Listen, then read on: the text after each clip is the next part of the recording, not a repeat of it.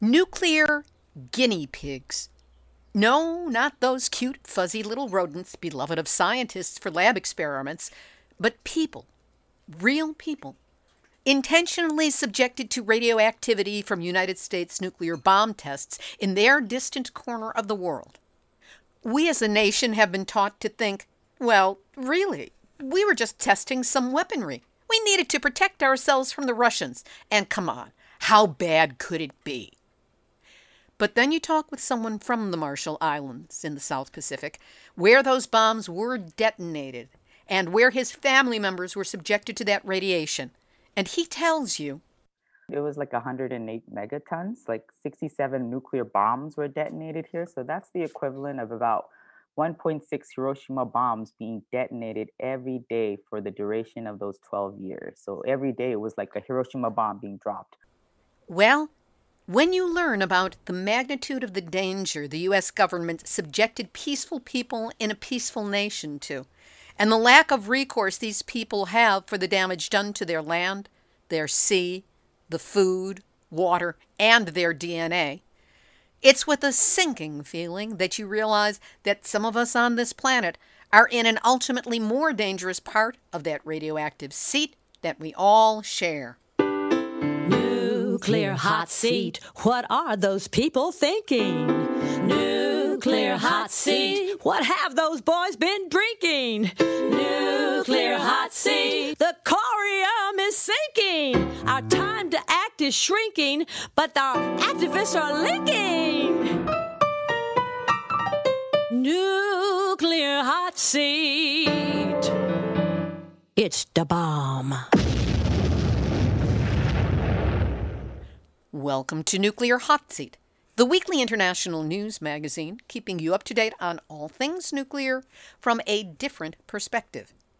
My name is Libby Halady. I am the producer and host, as well as a survivor of the nuclear accident at 3 Mile Island from just 1 mile away. So I know what can happen when those nuclear so-called experts get it wrong.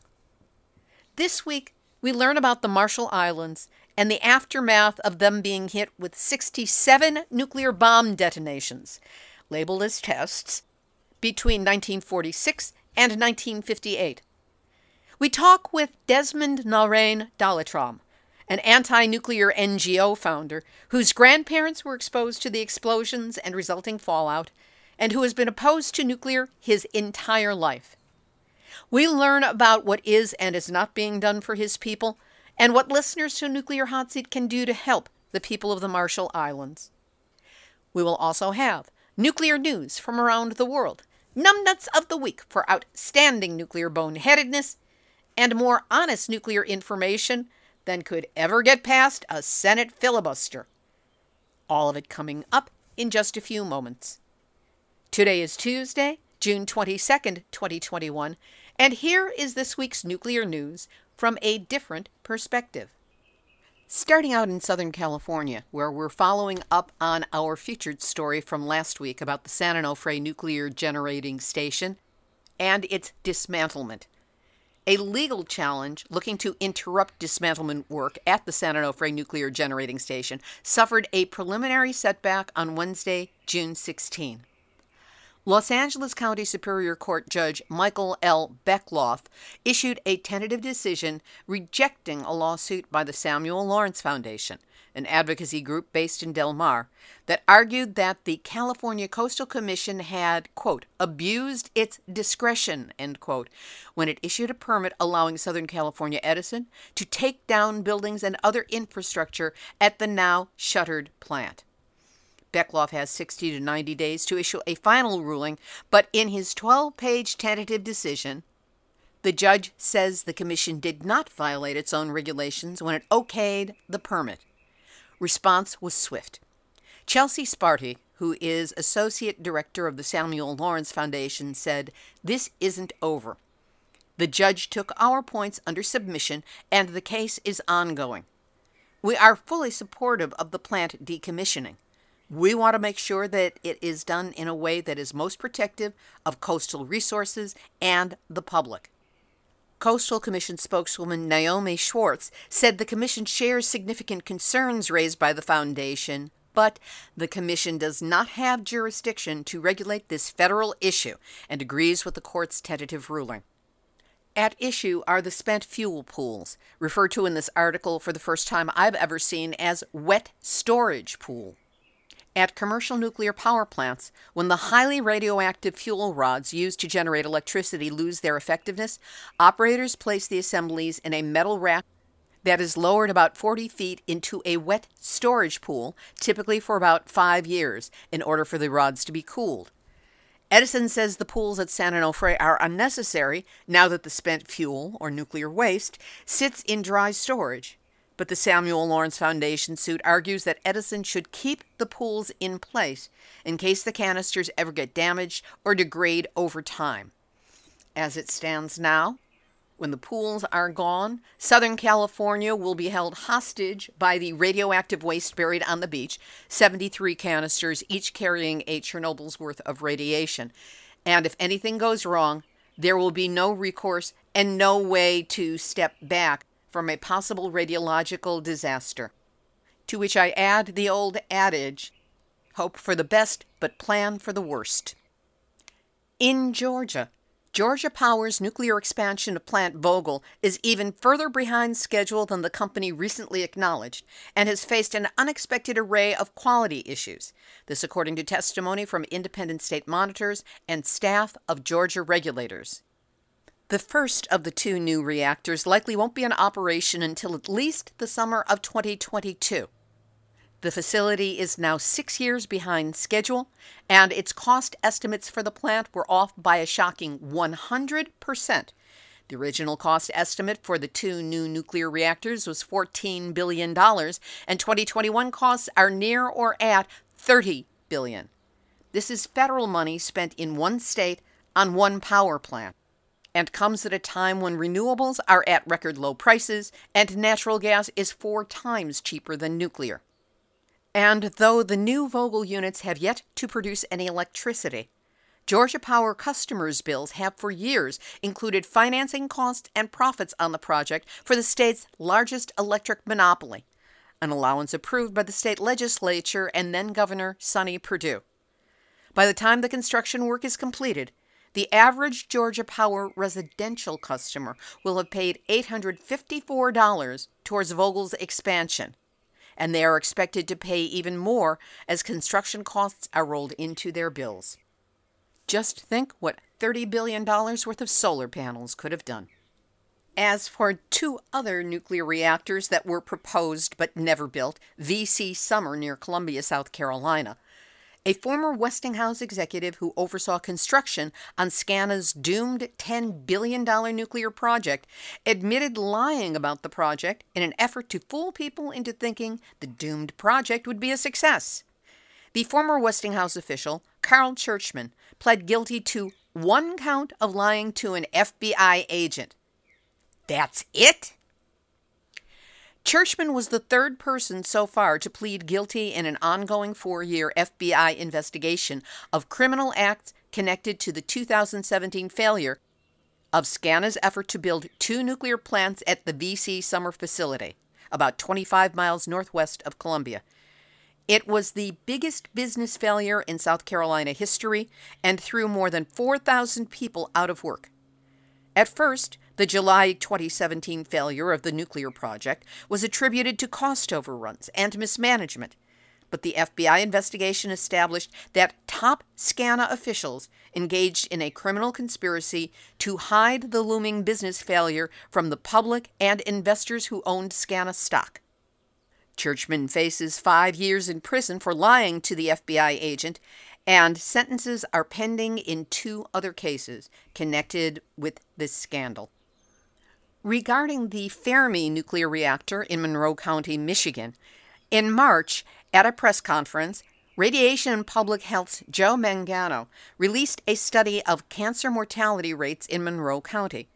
In the period from the mid-1960s to the mid-1980s, the county's cancer death rate was slightly below the rate for all of Michigan. After Fermi II, the nuclear reactor began operating in 1985, the low rates disappeared. And in the most recent years, Monroe County's cancer death rate has climbed to 14% above the state, and the growing gap shows no sign of ending. In addition, Monroe's cancer death rate among children, who are the most susceptible to radiation, was 38% above the state, the highest of any Michigan county. Now, RPHP's Tooth Fairy project is asking local parents to donate their children's baby teeth to help answer the question, is the Fermi 2 nuclear power reactor a threat to local health? We'll link to this story, which was written by epidemiologist Joe Mangano and Christy Brinkley. Yes, that Christy Brinkley. And now, for your weekly dose of nuclear boneheadedness. Nuclear hot seat, nuclear hot seat, nuclear hot seat, numbnuts of the week. Fukushima, with its 3 melted down reactors, overflowing tanks of radioactive water, radiation hotspots, and so much more, desperately needs an image overhaul to attract tourists. So why not make it into a UFO research center? Yep, those brainiacs in Fukushima Prefecture have decided that's just what they need. And so a research facility on UFOs will open this week in the city of Fukushima, in the hopes that the facility will become a new tourist hotspot.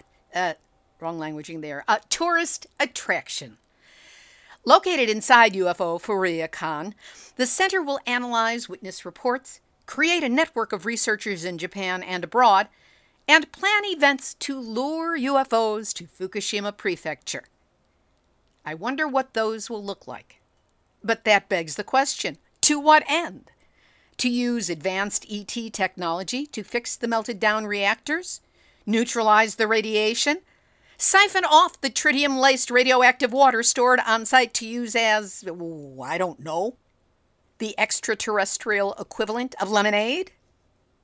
The project has been funded by Fukushima Prefecture, which obviously has more money than sense and is desperate to recast itself as something other than the hot mess that it is. And so, yeah, the truth may be out there, but you're not going to find it in Fukushima. And that's why, and the Furuyakon Center on Unidentified Flying Objects, you are this week's Nuclear hot seat, numbnuts of the week. In China, a bit more news about the Taishan nuclear reactors, which were reported in the last weeks to be leaking radiation, with the question being whether it leaked out into the environment or remained trapped inside the units themselves. The fault in the fuel duct seals inside the Taishan EPR, which is the style of nuclear reactor it is, a new style, dates back to October 2020. That is to say, it had already been going on for more than 8 months. The operator of the reactor, both the Chinese and the French company Framatome, were perfectly well aware of the gravity of the situation and had jointly decided to hide the existence of the problem from not only the surrounding population, but also from the International Atomic Energy Agency. Since word of this problem seeped out on June 8th, based on an email sent by Framatome to U.S. government agencies, China has admitted that several of the reactor's more than 60,000 fuel rods have been damaged, prompting regulators to reassess the levels of radioactive gases around them. Interesting that in the New York Times article about this, while they say some uranium fuel rods had been damaged, quote, which is not uncommon in reactors. Oh, great. Always good to know that highly radioactive fuel rods in nuclear reactors are often damaged. This problem at the brand new Taishan nuclear reactors, which went online in 2018 and 2019, calls into question identical reactor design builds currently underway in Finland, France, and the UK. And in the UK, the nuclear-free local authorities have called on nuclear regulators to carefully investigate possible radioactive leaks and the implications for Hinkley C, which is already under construction, and Sizewell C, which is under consideration. Iran's only nuclear power plant underwent an emergency shutdown on Sunday, June 20th. the unexplained shutdown, said to last for 3 to 4 days, came as top diplomats said that further progress had been made at talks on Sunday between Iran and global powers to try to restore a landmark 2015 agreement to contain Iranian nuclear development that was abandoned by the Trump administration. We'll have this week's featured interview in just a moment. But first, last week was Nuclear Hot Seat's 10th anniversary of weekly programs. And here we are, starting this week on year 11, with, quite frankly, no end in sight. Because, hey, it fills a need. This show is regularly researched, has been cited in more than 80 academic books and articles, and there are more than 10,000 backlinks to specific episodes from websites around the world. In its first 10 years, Nuclear Hot Seat has grown to become an important resource for people wanting to know the truth about the nuclear juggernaut. But now the online world is evolving, and it is not in our favor. Google is changing its algorithms to favor websites that load fastest. And if you don't do the necessary upgrading and reconfiguring of your site, even if people put in the proper search terms, the ones that worked before, we, and our important message will not be found. That's why Nuclear Hot Seat is going through a total website rebuild. This is not a cosmetic moving around of the pieces into a pretty new template. It is a back-end rebuild and upgrade to bring the website into alignment with how the internet works now. It's a massive job, and as you can imagine, it is not inexpensive to get this work done. It's going to require a big chunk of money. And that's where I need your help. We need to raise the funds. So please, right now, go to the website, nuclearhotseat.com, and click on the big red donate button. You can make a one-time donation of any amount or set up a monthly donation of $5, the same as a cup of coffee and a tip here in the U.S. There will be bonuses for donations of $100 or more, and if you have the ability to donate $500 or more, we can discuss a specific bonus tailored to you or your group's needs. A private webinar, consultation, radiation protection advice. We'll figure out something that will work specifically for you. If you value Nuclear Hot Seat and want to see us continue to be found online, now is the time to support us with a donation. So please, go to nuclearhotseat.com, click on the big red donate button, and do what you can. And if you would like to make a larger donation, contact me at info@nuclearhotseat.com, and we'll set a time to talk. Please do what you can now. And know that however much you can help, you have got my gratitude. Here's this week's featured interview. Less than 1 year after the United States dropped the atomic bombs on Hiroshima and Nagasaki, we were bombarding a friendly, non-aggressive, unmilitarized country in the South Pacific, the Marshall Islands. The damage we did in the name of this research or testing of the weapons, the damage we did to people and the environment, has to this day not been acknowledged, completely calculated, and constitutes what I would not wish on our worst enemies. To this day, people in the Marshall Islands seek nuclear justice, whatever that might look like, and they are still having a hard time getting their message heard by the rest of the world. To learn more, I spoke with Desmond Narain Dalatram. He is co-founder of the nonprofit organization REACH-MI, which stands for Radiation Exposure Awareness Crusaders for Humanity, Marshall Islands. He serves as research director and advisor for REACH-MI. The group provides information and explores ways to address unresolved nuclear issues to improve community conditions, people's lives, and achieve nuclear justice. Desmond is an in-kind researcher for the Republic of the Marshall Islands National Nuclear Commission and has presented in anti-nuclear related conferences, workshops, trainings, and seminars at the University of Basel in Switzerland, Oregon State University, the University of San Francisco, Melbourne University, University of Tokyo, Toronto's Humber College, and College of the Marshall Islands, where he is currently a social science instructor teaching issues in Pacific studies and contemporary social values in Micronesia which is where the nuclear legacy of the Marshall Islands and the greater Pacific region continue to be hotly debated issues among its people. We spoke on Sunday, June 6, 2021. Desmond Narain Dalatram, thank you so much for being with us today on Nuclear Hot Seat. Oh, thank you, Libby. It's a pleasure to be here finally. Let's start out with a little bit about you. What is your background, and were you alive when the testing was still going on in the Marshall Islands of the U.S. nuclear bombs? I'm a social science instructor right now, but I co-founded a nuclear NGO called Reach Me, Radiation Exposure Awareness Crusaders for Humanity of the Marshall Islands. And I wasn't actually alive, but my grandma was, and my grandpa was. And my grandpa was the first president of the Marshall Islands. They call him the founding father, Amata Kabua, and his grandfather was the original paramount chief for Bikini Atoll. So that's my connection to the nuclear legacy through them, aside from my nuclear work here, of course. So you have quite a legacy and were born into a family of people who have been fighting against this from the beginning. How did the bombings directly affect your family and the community?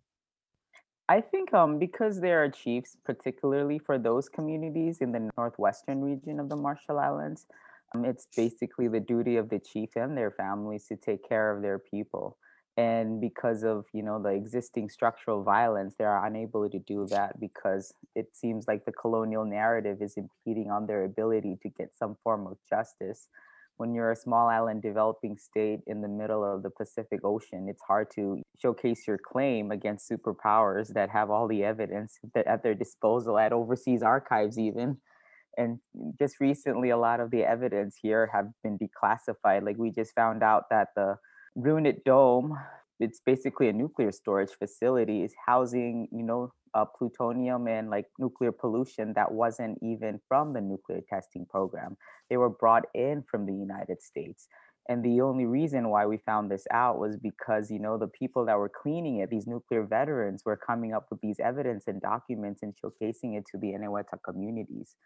So there has been a lot of erasure and false information out there. And we're just in the process of trying to educate ourselves because most of us are finding out more and more things that we weren't told because, these are God-fearing people. So they're very trusting and naive. So when a country that has been taking care of them for so and so years, like the United States tells them like this is what it is, you don't want to doubt that truth because you think like, they're your benefactors. They help you. So we're just like simple people living in the Pacific trying to make it by. So when people tell us these things and evidence pops up, it just makes the current population, particularly the younger generation that have been very educated the American way, more angry. Fill us in on the magnitude of the nuclear bombing that took place in the Marshall Islands after World War II. Okay, just to give you the magnitude, it was like 108 megatons, like 67 nuclear bombs were detonated here. So that's the equivalent of about 1.6 Hiroshima bombs being detonated every day for the duration of those 12 years. So every day it was like a Hiroshima bomb being dropped. And if you really want to know the magnitude of that problem, that four atoll myth that the Compact of Free Association has codified, like, that's a myth. It wasn't just four atolls that were affected, because even if you look at islands in Ailo, there were people that were affected by fallout that was just as equivalent to the communities in Wuduruk atoll that the United States recognizes. But because it was deemed inconvenient to evacuate probably 400 to 500 people from that atoll, they weren't codified into that relationship. And even now, cancer cases are popping up. So there are intergenerational effects. And this is even new for me because I thought, like, for me, somebody like me that hasn't been really into this nuclear science, it's not something that was taught into our school or pushed into our curriculum until recently, because new evidence keeps popping up that there was a grave injustice that was being done. So if you want to know the magnitude of that problem, even people in Guam are saying that all the way to Guam, a US territory, are claiming that, that fallout reached Guam. And even in Palau, they said it reached there. So that's how big it was. I mean, 108 megatons is no joke. And 1.6 Hiroshima bombs every day for that extensive a period of time is also a horrifying thought. Yeah. There was a quote I came across in one of the papers that you have published that floored me. Is Yeah. it true that former Secretary of State Henry Kissinger, who served as National Security Advisor, actually said of the Marshall Islands, there are only 90,000 people out there, who gives a damn? Yeah, that's a infamous quote. Like that has been, everyone knows about that. Yeah, that's true. It's sad, but that's just, the way international politics works when you're a global superpower and these are people that are in the middle of the Pacific, so isolated, nobody knows about them. Like even when I was going to school in Hawaii, nobody even knew where the Marshall Islands was or whether it was a real country to begin with. And I remember when I told them, "Do you guys know what bikini is?" The first thing that came up to their mind was the bikini swimsuit. And it's, the irony of it is like that swimsuit was named after the atoll and not the other way around. And they have shows like SpongeBob SquarePants that are modeled after the Bikini Atoll situation. SpongeBob and his nuclear related friends. Like it's funny. It's become like a comic for Americans, just so removed from that issue that they don't know what's really going on here.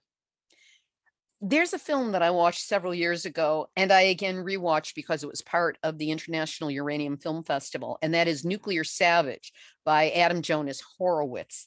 And that was the one that showed the US attitude towards and behaviors towards, medically speaking, towards the people of the Marshall Islands once the bombs started falling. You're obviously aware of that film. Does that information still hold up? And what is it that you know about how the US medically, quote unquote, treated or examined Marshall Islanders after the bombs were dropped? If I were to really say it in the most honest way, without any filter, from speaking to these Bravo victims from Rongelap that were actually there, they felt treated like lab rats. I'm not trying to be mean or saying I hate America, but these are just their stories and they was real. And one of the people I interviewed a while back, she shared me her story was Nerje Joseph, who lost her hair because she thought she was playing with snow. She thought it was like powder detergent and she put it in her hair thinking it was soap. She was saying something around the lines that she just wished she had a tape recorder, a video recorder, just so that she could accurately capture what was really going on because they were just being thrown in the water as when they do the Geiger counter and then they'd click like dit, dit, dit, dit, dit, they'd be like, oh, go back in the water. And these were like women, children, and some of them would have to strip naked in front of their brothers, their uncles, and there was no like humane treatment or no cultural consideration of the unethical processes of actually stripping women in front of their sons and uncles and fathers. They didn't care. And for her, she said that's the reality of how we were treated, just like lab rats. That's the way I understood it. And it's just really sad because, you grow up very pro-American and then these nuclear victims showcase what really happened here with Project 4.1 and what they really went through. And they speak so eloquently in their own native tongue as to what really happened because it was so real for them. You can't fake that kind of story. So that's how I knew what Project 4.1 was from a personal standpoint, just from hearing the stories of these victims who went through it. And it was really inhumane from what I've been hearing from them so far. Right. Project 4.1 was the code name or the diagnostic name that the US gave to this examination of the effects of radiation on survivors. And initially, it was supposed to be done on mice and rats. And Yeah. only when it came very close to the program beginning was it extended and made specific to human beings as well. Was there any medical treatment that was provided along with the examinations and the gathering of data? What's that thing that they take for thyroid? That medicine they have, Centrum or something? They always take that medicine. Synthroid.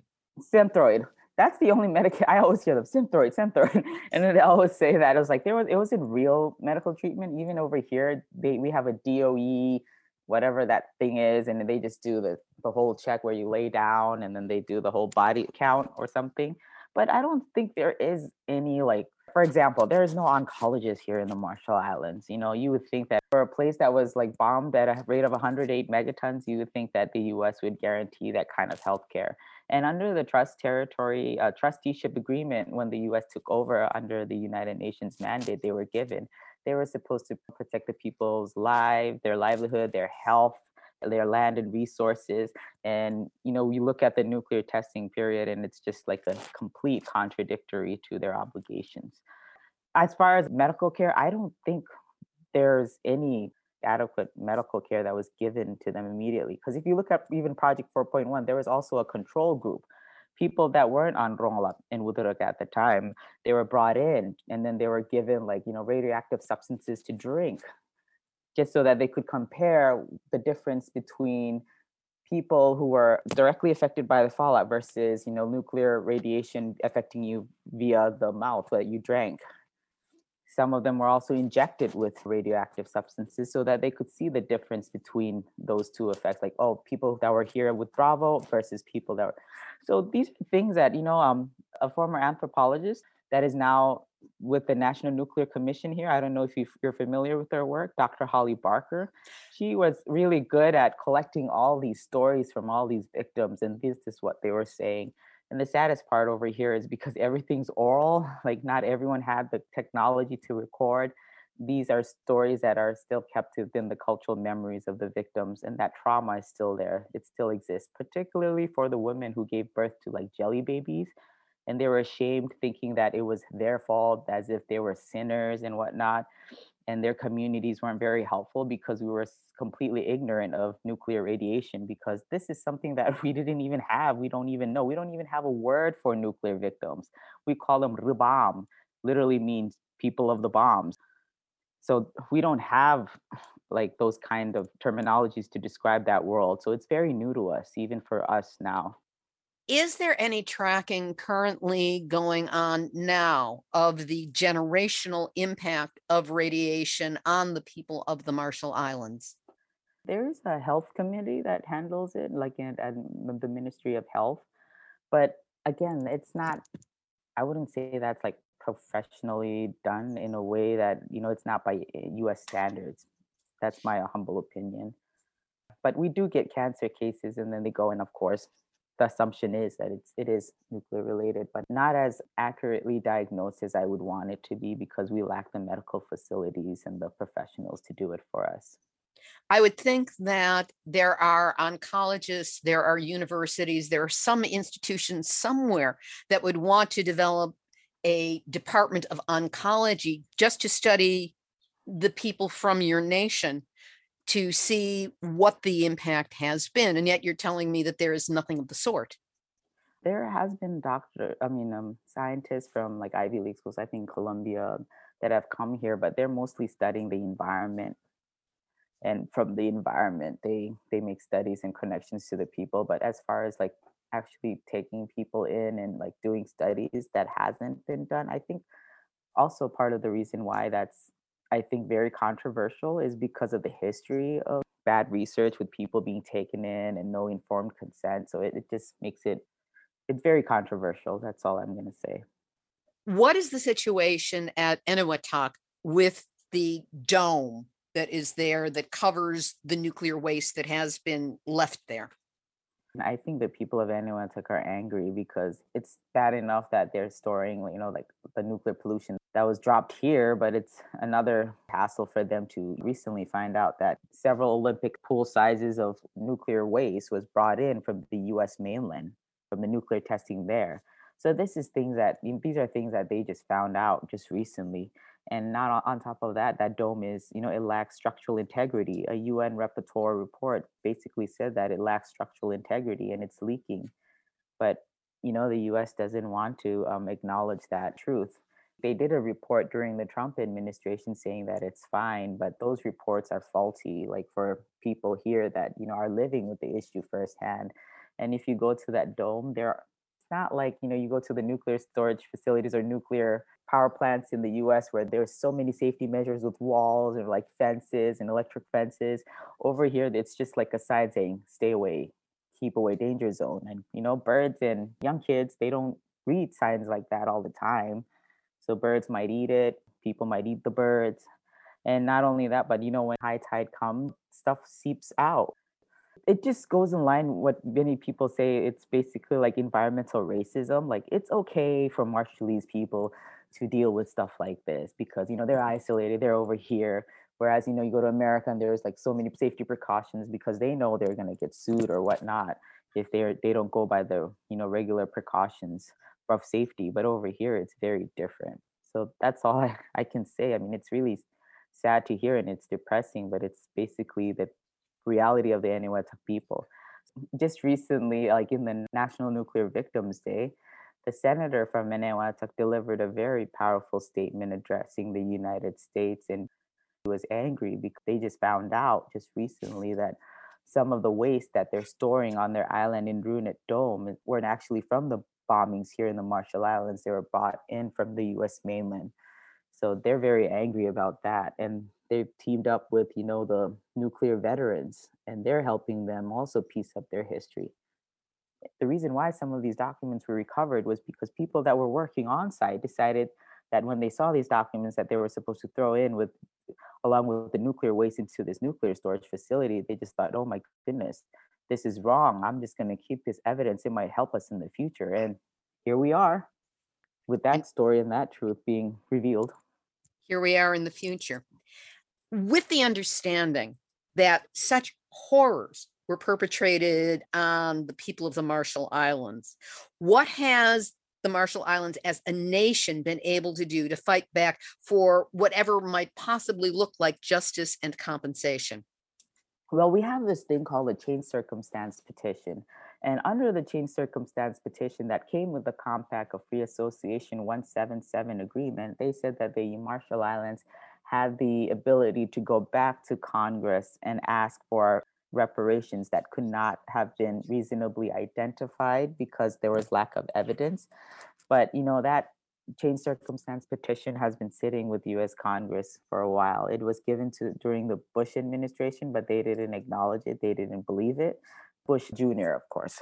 So it's been sitting there for a while. And just right now, I feel like, there's more serious about it because Compact 3 is coming up, negotiations for Compact 3 that are earmarked for 2023.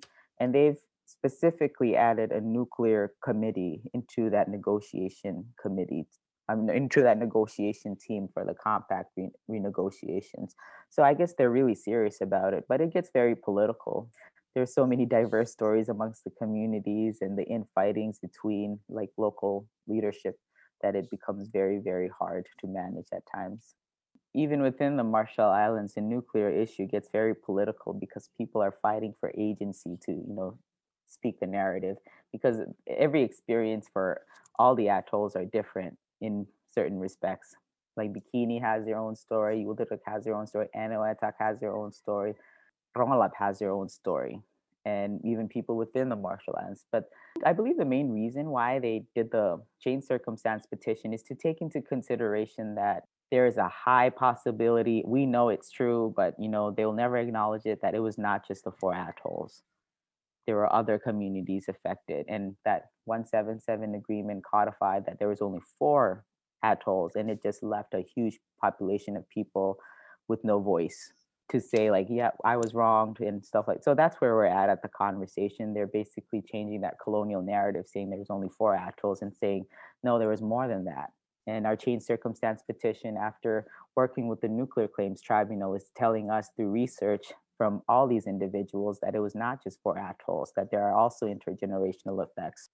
In 2014, the Marshallese climate change ambassador, Tony LeBrum, who has since passed away, sued the United States and the Asian nations of India, Pakistan, and North Korea. Is that lawsuit still active? And if so, how is it framed and what is the current status? That lawsuit already lost. It was thrown out of the US courts, it was dismissed. And then at I think, was it the Netherlands that they have that International Court of Justice? Which, yeah, okay. It also lost by technicality, I believe. But what the whole point of the lawsuit, I don't think it was just to these big nations look bad. I think if you really look at the positive side of that lawsuit, it really revived a nuclear legacy that was very censored because it brought a lot of press attention and brought a lot of issues or like science that we weren't, not the average public didn't have access to. So it really kind of like caused a media frenzy and it made waves in a way that was positive in certain respects because it revived a nuclear legacy that we ourselves in the Marshall Islands felt so very fatalistic to bring up. Like we we were kind of like, oh, like it's a lost battle, you know. But then when it brought that issue back up and people were talking about it and the conversation was revived, it just felt like there was some hope left in bringing this nuclear issue and getting some form of justice. Now, in 2017, the National Nuclear Commission was established and has as its core mandate to develop a national strategy for nuclear justice. Is there such a thing as nuclear justice possible here? And if so, what might that look like? I believe for them, a nuclear justice would probably start with acknowledging the promise that the American people made to the Marshallese nuclear victims, and addressing the change circumstance petition, because they obviously they left that option there because they knew that the Marshall Islands would be coming back to them and saying, no, this is really how the situation is. So for justice for them is, I believe, is acknowledging that a wrong was committed and making that, righting that wrong. That's how I understand nuclear justice. They're tired of waiting. They want their reparations so that they could rebuild their communities in a way that's, we can't go back to how it was, obviously, but at least give them the necessary means to develop their human capacity and their own livelihoods in a way that's good for them. The National Nuclear Commission listed 5 points that I have written down here to go through. That is the goals. And that is to address the ongoing impacts and account for those impacts on fundamental human rights of the Marshallese people, full payment of all past and future awards, quality health care, reducing the risks of exposure to radiation, building national capacity to monitor and understand radiation, and education and awareness of the nuclear legacy. How much progress or how far has your country been able to go towards achieving any of those? I think the most progress I would say is education. We have a National Nuclear Institute at our local curriculum, and the National Nuclear Commission is also working with NGOs such as ReachMe, along with the public school system here, to develop a nuclear curriculum. But I would say that's where the progress is, mainly because we're finding out things and we're trying to educate ourselves before we educate the world. And a lot of those intels that we did not have, we're now finally getting access to and allowing other people to learn about it. And most of these people that are so into this nuclear issue are children and young college students and youths. And that's very promising for me because I didn't grow up with those kinds of opportunity to learn about my own nuclear history because everything was concealed. I think that's where the main progress is. As far as healthcare, they did establish a committee that deals with the nuclear legacy, and they are actually working with lawyers to try and work their way around pushing the change circumstance petition to get some remedy for those reparations and one of those goals. But I think the main progress to date has to be that information, like education and awareness, because a lot of stuff are now being shared in light of social media and technology also. It's just the timing, I guess. I wouldn't say that it's anything other than timing. Like with technology, we're just lucky that things have spread so fast. To this day, the United States has not issued a formal apology or taken responsibility for what it did to the lands and the people of the Marshall Islands. With that being part of the push for nuclear justice, if the United States would step up and say, yes, what we did was wrong, and we would like to take responsibility and move ahead from that position, what would that do for you and your people? I think it will help out with healing. A lot of the generational trauma wasn't just physical, it was also mental. There's like a lot of psychological trauma that still exists within these communities, particularly when you're telling them that they're lying and there was no wrong committed. They get so hurt, and it's really, really sad. You just have to think about them going through that experience of being treated like lab rats, and then their own Marshallese community tells them, like, no, you didn't go through that. And America says you didn't go through that. There's no proof. But we were there. Look at our bodies. A lot of them have had their bodies cut so for biopsies to test how much radiation is in their body. So they're living proof of that legacy. And just to have an apology be given by the United States, I believe that will start the healing process. There are listeners to Nuclear Hot Seat all over the world. If they were to take steps to help support you and your people, what might that look like? I think the first step, to be honest, is like sharing this story. Like for me personally, I think that the reason why we're here in the Marshall Islands, with the sense of pride, with the sense to continue, is because people around the world are sharing our stories, and there's that sense of hope that there are people that care, and most importantly, there are Americans that care. That's something that we would think like they don't care because blah blah, but when you talk to people that in America that didn't even know about this, like, they're like saying, oh my gosh, that's very very wrong, we did not know about that. Like even going to New York when I was interning in the United Nations and I was going with the Manhattan Project for a Nuclear Free World, they were telling me like, wow, we did not know about that, that is so wrong. And these are average Americans that did not even know like what was going on, what their governments were doing here from the 1940s to the 1950s. So I believe the best way they can help is to share this story as much as they can. Something as simple as sharing stories goes a long way, because for people like us, we just want the world to know what happened here.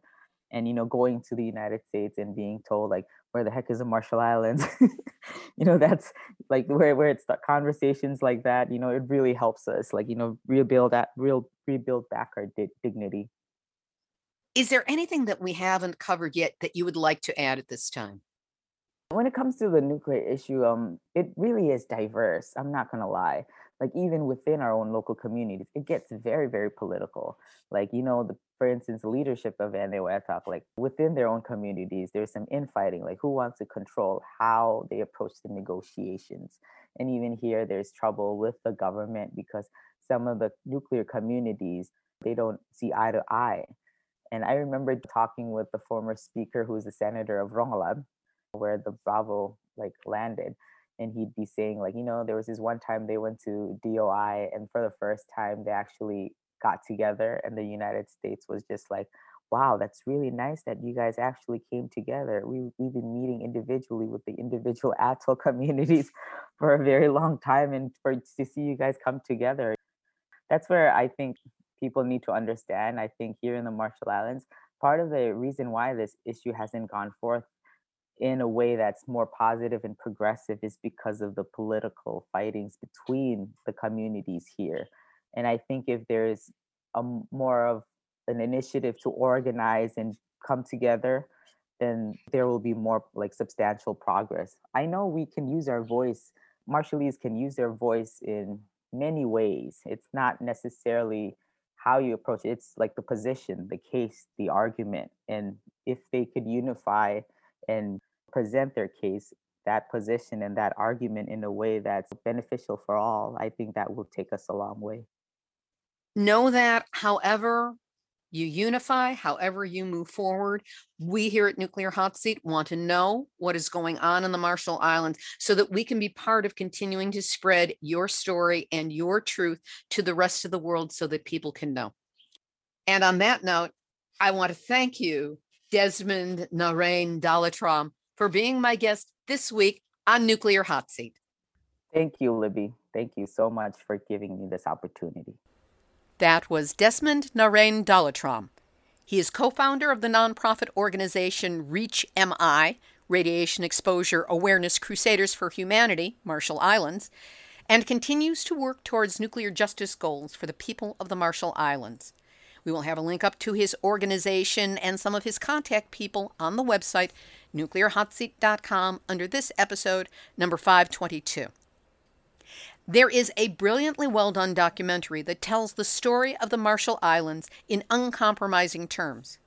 It's entitled Nuclear Savages by Adam Jonas Horowitz, and this film is how I first learned that the United States, through what was labeled Secret Project 4.1, acted like Nazi medical experimenter Joseph Mengele. It intentionally exposed the Marshallese people to 67 atomic and hydrogen bomb explosions and resulting radiation, but withheld medical treatment and instead just examined the affected population to collect data on the effects of radiation exposure on human beings. The film was featured in this year's International Uranium Film Festival, And we'll have a link up to it at nuclearsavage.com on our website.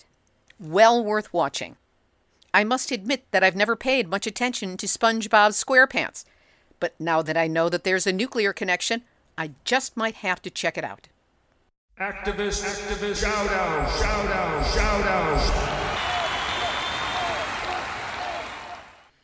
We got a message from Lily Adams, who is the outreach consultant with Union of Concerned Scientists.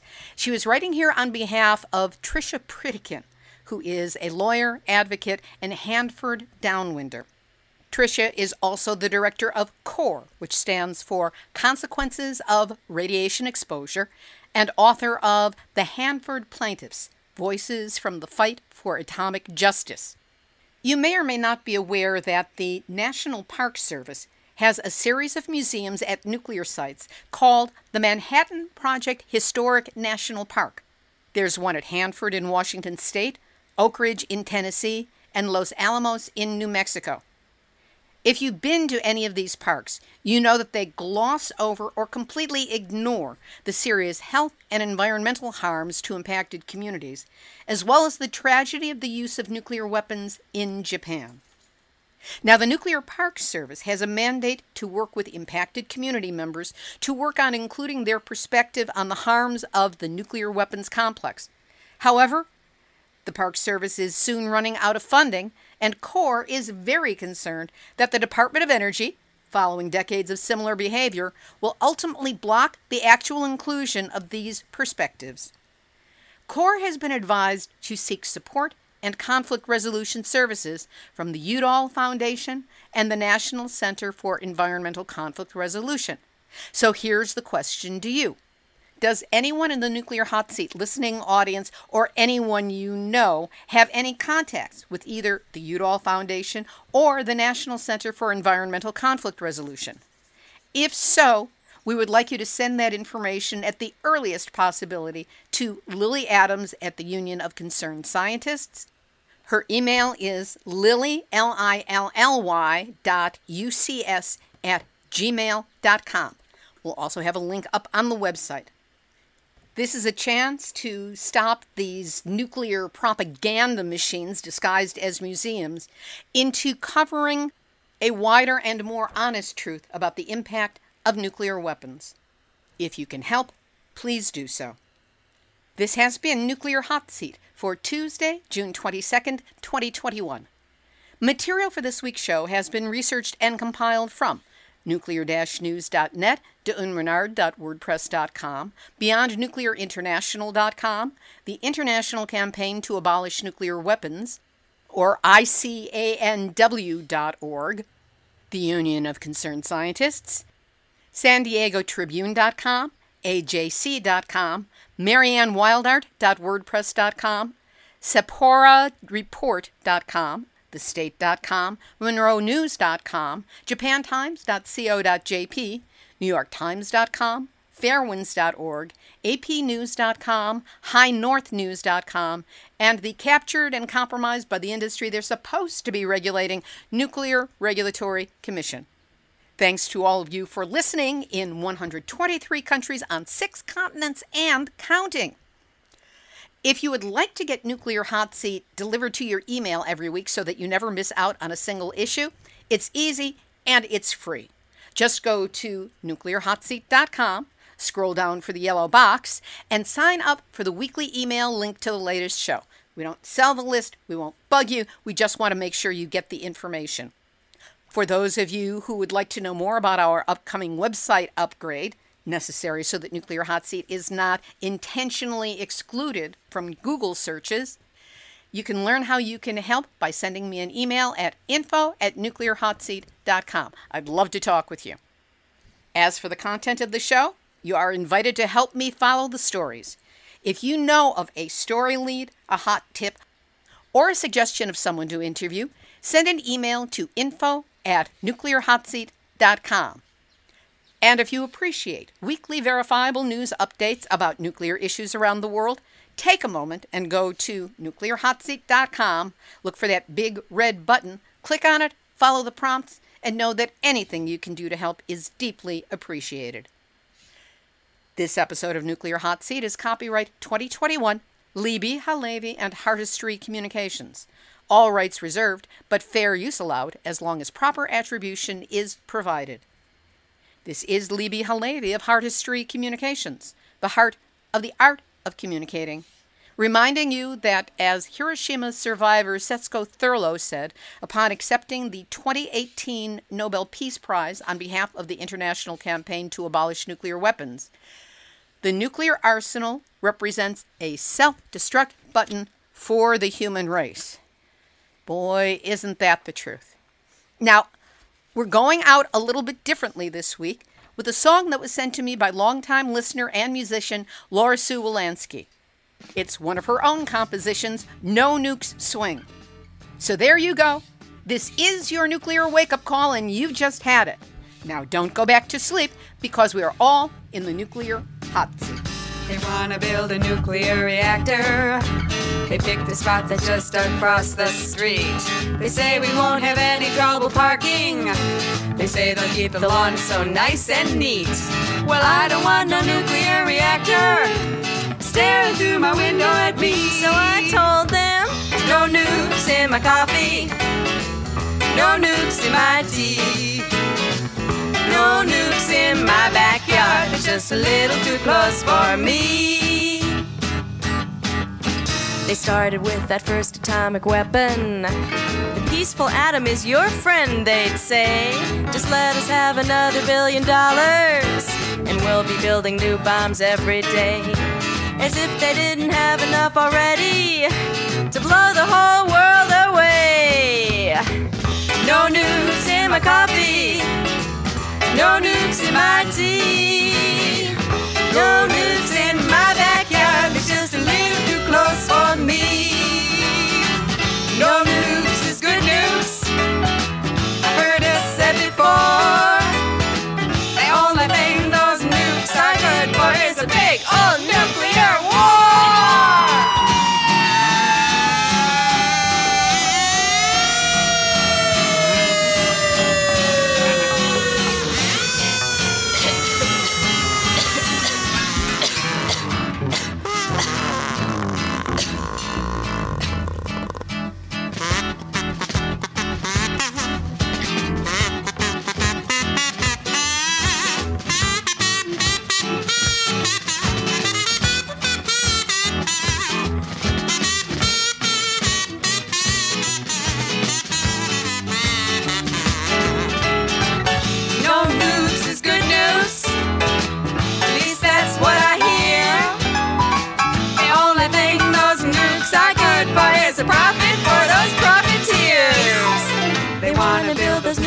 Devices.